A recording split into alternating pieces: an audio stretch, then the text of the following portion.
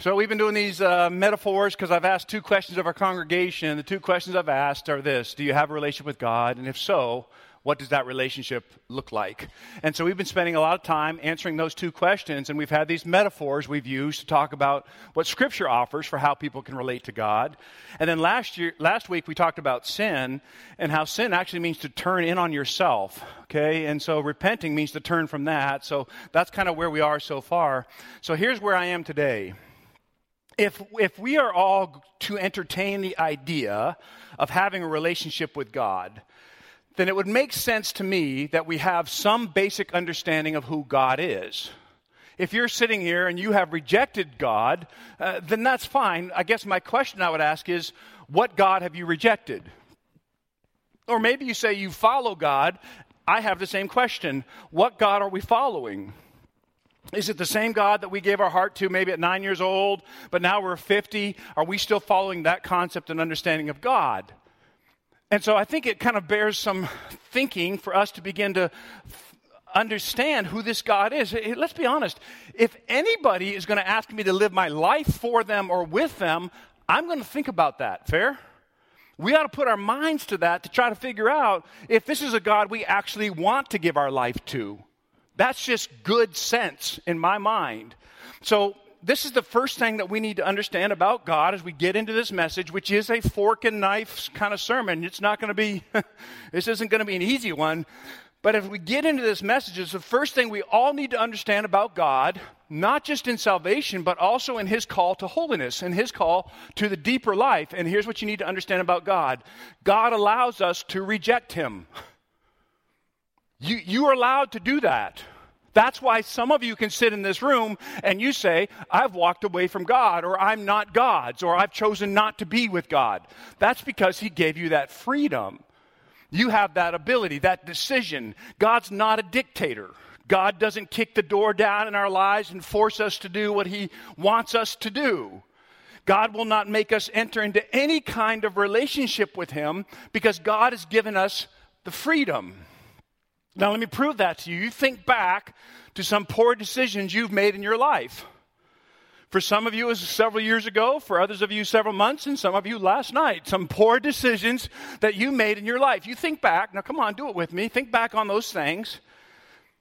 Maybe it was to have one more before you decide to get behind the wheel. Maybe you pursued a relationship you shouldn't have. Maybe you clicked on something you shouldn't have. Maybe it was a decision to not forgive somebody and you're holding on to that. Well, those memories are your greatest evidence that this God has given you freedom to choose what you want. You follow? That's how you can know that's true. Because you can choose what you want to do. You're here because you chose to. Well, that's freedom. God's allowed you to do that. Now, here's the thing. What we can all give testimony to, no matter where we currently stand with God, is this. God allows us to choose Him or to choose to reject Him. Now, here's the thing. Believers, God also allows us to choose to go deeper in our relationship with Him or to choose not to. That's why we're not all cookie cutter in the room. That's why we all relate to God at different levels. That's why all of us know God at a different level of intimacy. Some of us in the room were content to kind of have the forgiveness piece happen, and then that's all we really need from God. And so how you relate to God is primarily there. Others in the room, you are deeply challenged and drawn into the idea of God being your identity, the core part of who you are. And so you have made the choice to pursue holiness and pursue that. But that's not true for everybody because you have freedom to choose. I have freedom to choose. Now, here's the thing. Even after we have made choices that we wanted to make for our entire lives, even after we've made choices that piled up shame, piled up regret, and sinned our whole lives, even after we've done that, we can still come to a point in our lives where we choose God, where we choose Him, choose to kind of take our freedom and use our freedom and our choice and begin to build a relationship or a deep, devout love with God. The thief on the cross did that. Y'all remember that story? Jesus is dying on a cross, and the one thief on there, he says, hey, I don't know if he said, hey, but he said, will you remember me when you go into your kingdom? And Jesus said something like, well, today you'll be with me in paradise. After a whole life of making choices that he wanted, he made a final choice, his freedom, on that cross. And he did. Now, if we have the power to choose, if you're buying what I've said so far, and if we have the power to relate to God or not to relate to God, and if we have the power to determine how deep or intimate we will relate to God, then there are two questions that I think we should have answers to. If you're going to consider going into a deep relationship with God, the two questions I would want to know is this: what is God like, and what's he want with me? Is that fair? What is God like? If I'm going to give my whole life to him, what's he like? I mean, I'm getting beyond, okay, he's a little shepherd, a little babe in a manger. I'm getting beyond that. He is those things, but I'm talking about beyond that. I'm 50 years old, and I'm older than that, but I'm 50 years old right now, and I want to know, what's he like? And here's the second thing: what's he want to do with me? I think those are questions we ought to have answers to before we go any further. Here's why. Scripture says, everybody in the room, everybody you drove by on the way here was made in his image. And if that's true, I want to know what that is. Let me say it another way. God made us individually to be like him. What does that mean? I mean, do you know how long I pored over the idea of asking Lise to marry me? 2-3 seconds probably. I mean, but no, it was a long time, right? We all made decisions and we prayed about it. And we said, man, God, is this the one? And God's like, do you see her? Ask quick, Tom, before she catches on. So that's kind of that moment.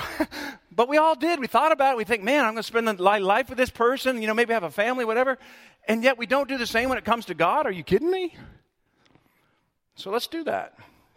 I think it's vitally important that I learn what the Heavenly Father's like so I can gain some insight into what he's trying to do in me, what he's making me into. And so to get at this discussion, I want to take you to two writers in the Scripture. Both start with J, Jeremiah and then John. So Jeremiah is this weeping prophet, he's called. Like he's depressing. He's doom and gloom guy, okay? Think Eeyore in prophet clothes, okay? That's who Jeremiah is. In fact, just read it for yourself. I mean, you just kind of, you don't want to jump off a bridge. I mean, he's really tough. But toward the beginning of the book, Jeremiah records this series of messages, and it wasn't just Jeremiah's fault. I mean, he had some tough messages to deliver. And he delivers this series of messages that sometimes people will call the temple messages.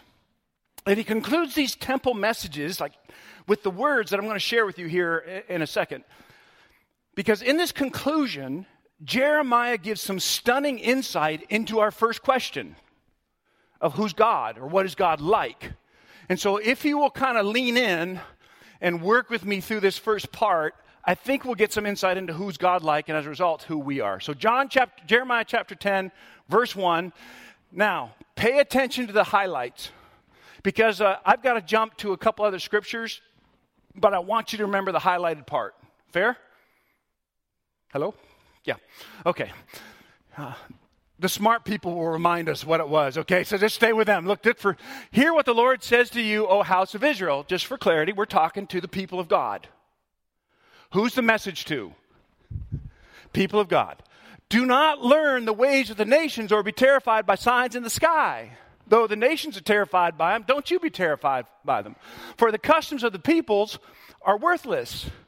They cut a tree out of the forest, Jeremiah writes, and a craftsman shapes it with his chisel.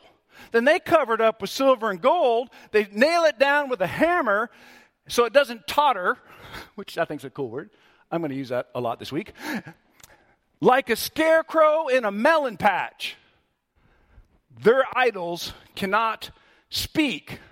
They, the idols, must be carried because they cannot walk. And then Jeremiah says to God's people, don't be afraid of them.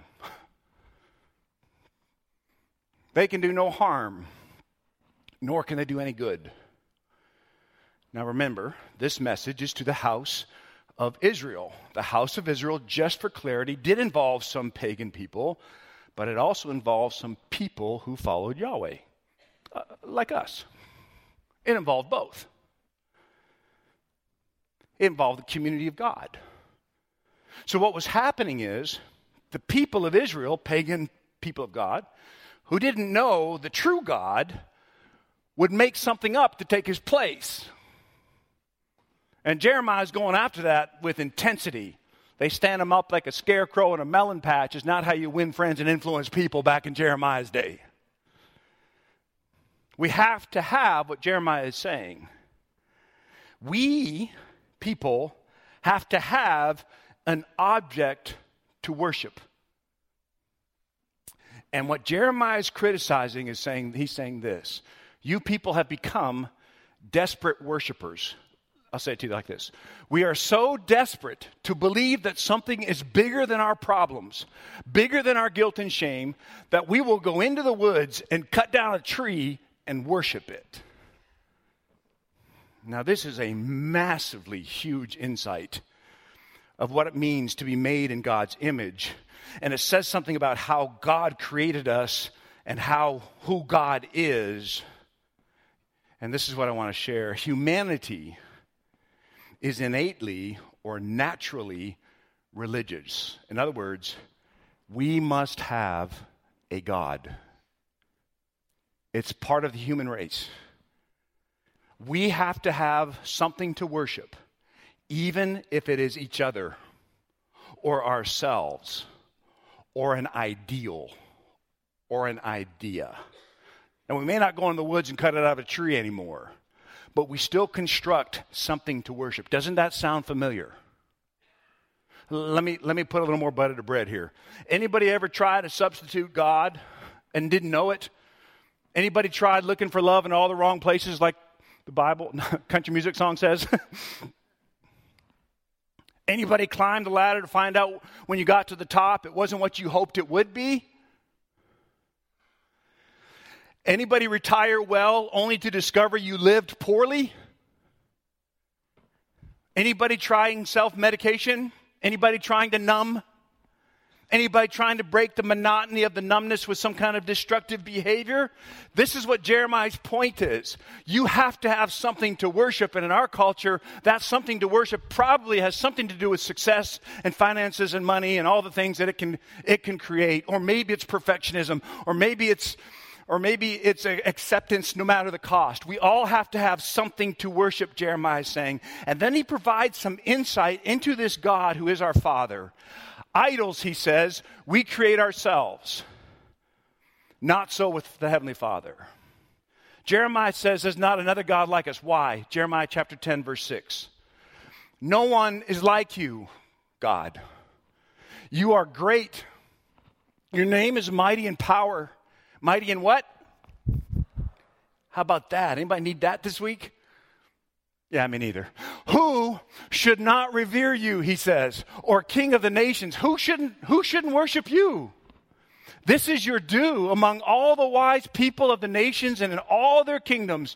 There is nobody like you. God says you can't touch this. That's what God is saying right there. Jeremiah is saying about God. There is no one like you. He is the true God while everything else is false. He's the living God while everything else has to be carried around and nailed down so it doesn't totter.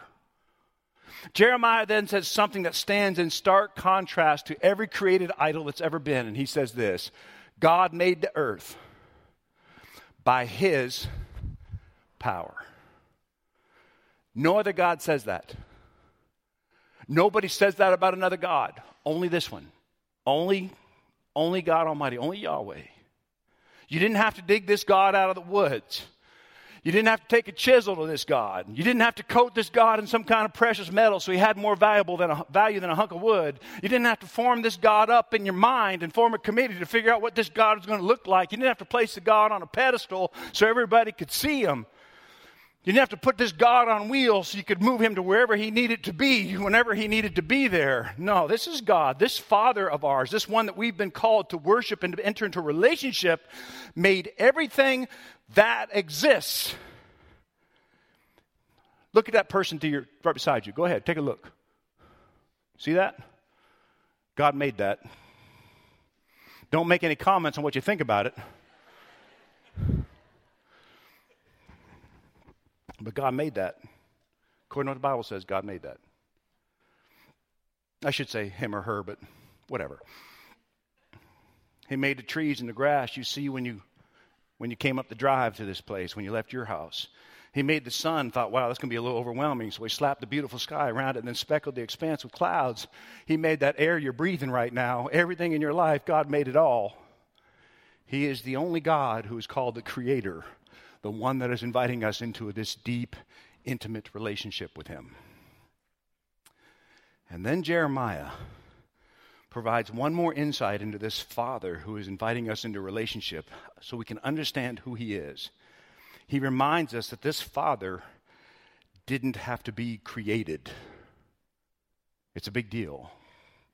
Everything else had to be created, but not God. This is the Old Testament version of the New Testament's Alpha and Omega. Jeremiah chapter 10, verse 14. This is what Jeremiah says. Every goldsmith is shamed by his idols. In other words, everybody who built an idol at some point is going to be embarrassed by it. His images are a fraud, and you're going to find out they have no breath in them. They're worthless. The objects of mockery. When their judgment comes, they'll perish. But he who is the portion of Jacob, Yahweh, the Holy One of Israel, the one you've been invited into relationship with, is not like these. Why do you say that, Jeremiah? Because he is the maker of all things. And then Jeremiah says it, including you people, including Israel, the tribe of his inheritance, the Lord Almighty is his name. So this God that's inviting us into a relationship made this world, and he still exercises his will in this world. Not only is he the creator, but he's also sovereign Lord. And all the reflection on who the Heavenly Father is leads us to this monstrous conclusion for Jeremiah that provides this life-changing insight into life, I think, into my life as a member of the human race. Here's Jeremiah's conclusion. I know, O Lord, that a man's life, I'm going to pause here long enough to say this. In the Hebrew, this is Adam, and this is Ish. What that means is, this is meant for the human race. This is meant for the individual. Follow? So I'm going to read it to you like Tom would translate it, which is probably wrong, but I'm all we've got right now. Okay. I know, O Lord, that humanity's life is not their own. It's not for a person to direct his or her steps. And you think about it. Part of being made in the image of God is everybody in the room has these goals and purposes. And what Jeremiah is saying is we all have purposes and goals to get somewhere, but have no idea how to get there. Read it for yourself. We all have these ideas, but we don't have the ability. It is not for Tom to direct his steps. Why should I enter into a relationship with God?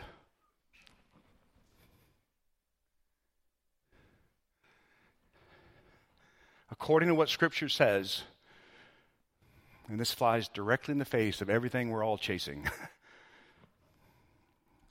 we cannot direct our own steps. There must be a way for us to live, but apparently we cannot determine that in and of ourselves. Let me make it a little more specific. There must be a way for us to stay married.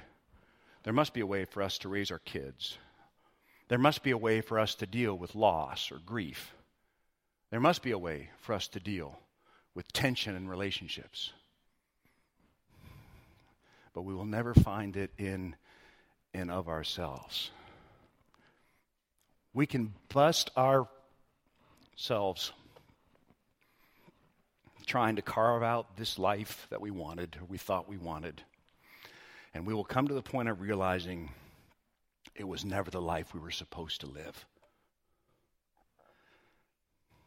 And this explains why humans have to have something to worship, at least for me. This explains why we create something to worship if we cannot find God. It explains why we can go to unreached groups of people, and even in their societal norms, they have set up something to worship. Jeremiah is saying, all of us are looking for a dependable guide to get us through this life, and perhaps most importantly, without that guide, we are completely and utterly lost. Are you saying I can't retire well without God? No. That's not at all what I'm saying. You can probably retire well without God. But what we are saying is to live for what you were created to live for, you cannot do without God. We are not self-sufficient, despite what we're all trying to fool ourselves into thinking, including this pastor. Despite what culture is trying to teach us that if we can put enough in the bank, pay off our cars, pay off our houses, then nothing will be able to touch this. Despite all that, when we turn inward and away from God, we lose our direction and end up lost. Now, I believe in a God who made me in his image. I believe that. And I believe that I'm dependent on God because he made me in that image, or the image I share with him. In other words, part of being made in the image of God is being created with a deep-seated understanding, listen, that to be a person means to be oriented toward someone else. Now, I know, grab the fork, grab the knife. The longer I live, the more I understand that actually being a person means I'm incomplete. And that's not what I want to buy, but I think it's true. What do you mean by that? Well, let's start this. We're not self-originating. In other words, you didn't think yourself up and then go, poof, here I am. If you want to know where you came from, ask your parents. You're not self-originating. I know we all want to believe that, but we're not. We all started in someone else's body. Think about that for a while. I'll give you the heebie-jeebies. You didn't choose to live. You were given life, right? You weren't self-originating. How about this? We're not self-sustaining. We're not. Most of us have to eat 3 times a day, some of us 6 or 8. 18 times a minute we have to breathe air in because we need oxygen to live. Some of you need to step the pace up a little bit because I'm worried about you. If that flow of oxygen is cut off, you die. You're welcome. We're not self-explanatory. What do you mean by that? There's no such thing as a typical human being. I'll prove it to you. Turn around and look at your neighbor's nose. Where'd that thing come from? You know what I'm saying? How about the wardrobe we're all wearing? How about how we're all wearing our hair or lack thereof? Attaboy, Chad. Brian, what are you laughing at? Yeah, me too. We're all doing that, right? We all made some decisions about that. We're all unique. And the only way we're ever going to understand the human race, you have to have a male and a female because we all are distinct. We're not self-explanatory. We need each other to understand each other. Scriptures tell us that we're also not self-fulfilling. Every human being thinks if I can live the way I want to live, I'll be happy. And the beginning of Scripture to the end says that's a lie. Adam and Eve thought in the garden as they sought out the forbidden fruit, we believe if we can have it our way, we'll be happy, which is the supreme lie to the human race. We will always want something more because you were created to find fulfillment outside of you, outside of yourself. You'll never find it in here. It'll be with others. And that's what makes us all like Jesus. Now I'm really going to push on you because I'm going to talk about Jesus. We're made in his image. Jesus said, as the Father has life in himself, so he has granted the Son to have life in himself. Who granted the Father's life? Who did it? Who granted the Son's life? The Father. Look at, the Father has life in himself, so he has granted the Son to have life in himself. Jesus, the Son of God, did not give himself life. He can raise us from the dead, but his own life comes from the Father. You know what that means? Jesus is not self-originating either. Jesus is not self-sustaining either. Again, the book of John, chapter 5, Jesus gave them this answer. I tell you the truth, the Son can do nothing by himself. He can only do what he sees his Father doing, because whatever the Father does, the Son also does. Jesus is not self-explanatory. Jesus always identifies himself as the Son of the Father. He's not here on his own. He was sent by the Father. Get this. Jesus isn't self-fulfilling either. I have come down from heaven not to do my will, but to do the will of the one who sent me. Who's the Father? And what does he want with me? Now you're ready to hear it. The same thing we see in the life of the Son of God, the same thing we see in Jesus, is what God desires for us. In the book of John, the word sent is used 40 different times, or some form of the word sent. In fact, in John chapter 8, verse 16 and 18, Jesus uses a powerful phrase to describe his Father. He refers to his Father as the sending me Father. The sending me Father. And this blows your brain. Jesus is doing what the sending me Father asks him to do. Jesus said he came to do the will of him who sent me. That's what Jesus said. The main character in the book of John isn't Jesus. It's the Father who sent Jesus. And the stunner is, Jesus says we're supposed to be like him.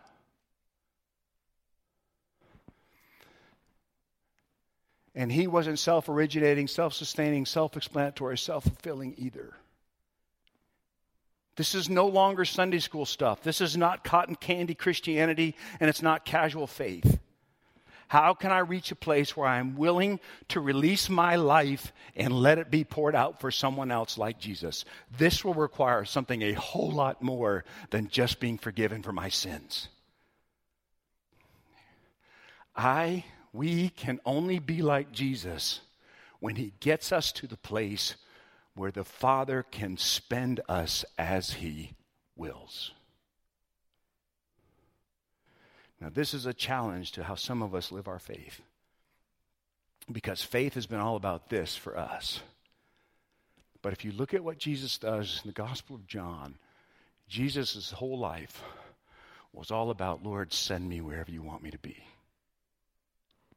Burn this thing out for your good and your glory. Spend this life. Spend all that I have and don't have. And this is exactly where we are as a church right now.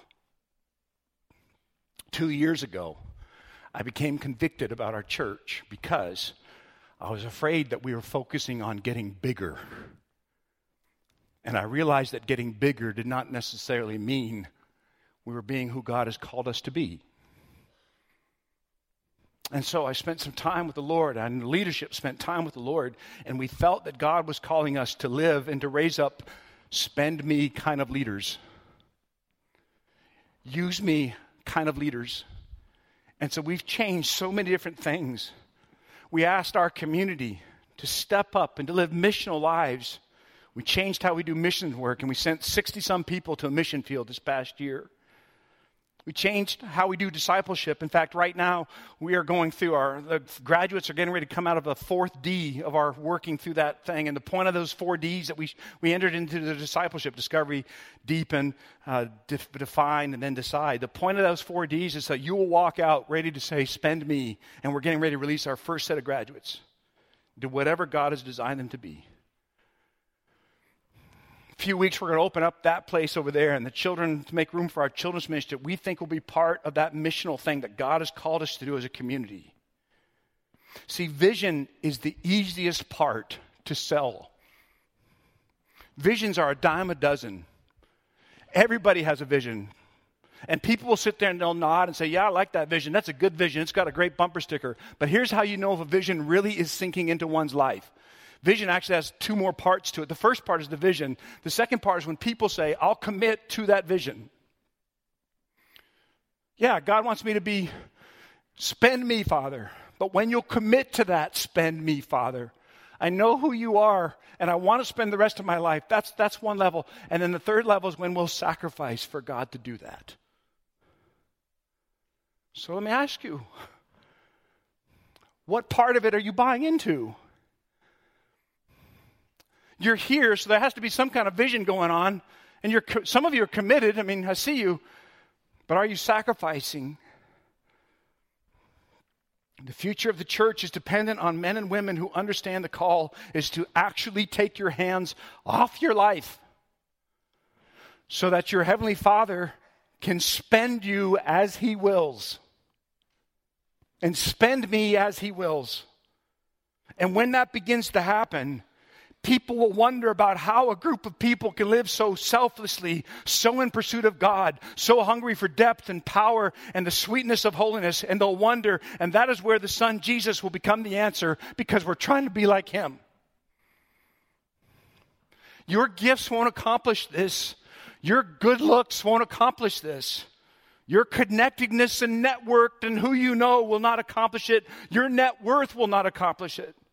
Your skills won't accomplish it. Only you going before the Father in self-sacrifice will actually make a difference in our world. That's the only place. Only the cross will set us free from sin that holds us back. And only the cross will be the shining example of what it means to live a spend me kind of life. 10 years ago, I don't know, longer than I can remember, church was hard. Lisa and I were wore out. And so the people over at the church said, hey, you guys need to get out of town for a while. So they sent us out of town to the beach. I'm feeling a little worn out right now. If y'all want to get another idea, this will be fine. We'll go. Okay.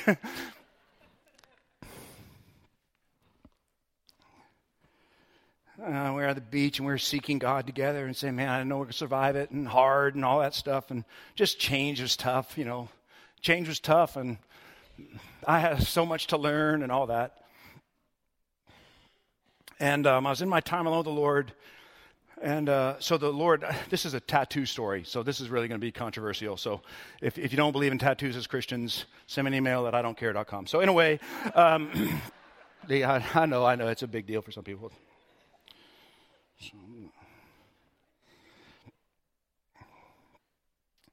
So we're at the beach, and in my time with the Lord reminded me of the theme verse that He gave me when He called me to ministry.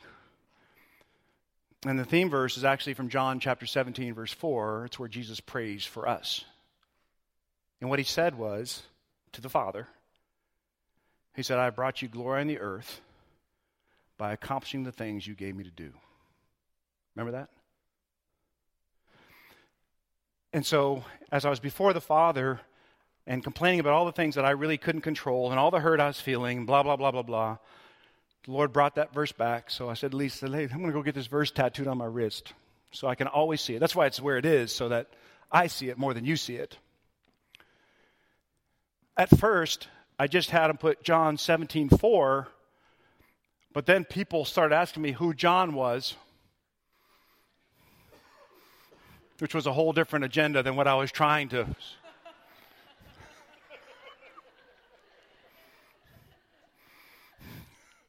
So we were in San Diego at some other thing, and I had a guy put a banner around it, and I hadn't. Don't send us out of town. We're going to come back with ink. But anyway, that's kind of what happened. And it's kind of where I am right now. And I want to ask you very specifically, are you bringing God glory by accomplishing the things he wants you to do or not? That's the question. You know who God is. You know what he wants to do. And the only way you will bring God glory by accomplishing the things he wants you to do is by your choice to surrender to him. That's it. And that will be one of the most difficult things we'll ever do in our lives. Are you bringing God glory through your marriage, through your children, through your finances, through your position, through your occupation? Are you bringing God glory by accomplishing things he's given you to do? Jesus, thank you for these good people. And Lord, it's one of these messages where it's so fresh in me and so raw. I feel like the message gets a little more raw. So we just want to come before you for a few moments. Hey, listen, let me talk to you. Nothing weird's happening, to be honest with you. They're getting ready to sing a song, which is going to be a great song. But I just want you to kind of close your eyes for a minute and think with me. So here's what I would like to first ask. Those of you that have never had a relationship with Jesus Christ, you can have that right now. How? The same thing I've been talking about all morning. You choose to surrender. You ask God to forgive you because you and I both have done a lot of things we're not proud of. And you ask God to forgive you of your sin. And he will. He does it. All you got to do is ask. He won't force it. You got to ask. And you can do that right now where you are. And you just simply say, Father, I need you to forgive me for my sin. Be my Savior. That's available to you. Let me talk to believers in the room right now. Are you living a send me kind of life? Are you? Do you have a send me Father? When you pray to God, is it more about asking God what he can do for you or about how he could use you and send you?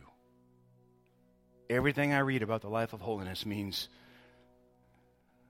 we live sent lives. Everything I know and learning about who Jesus is Jesus lived a sent life.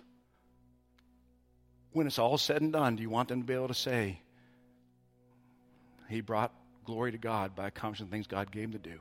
She brought glory to God by accomplishing the things God gave her to do. If so, then you and I both need to surrender. Surrender to God and let God have all of you. Would you think about that with me?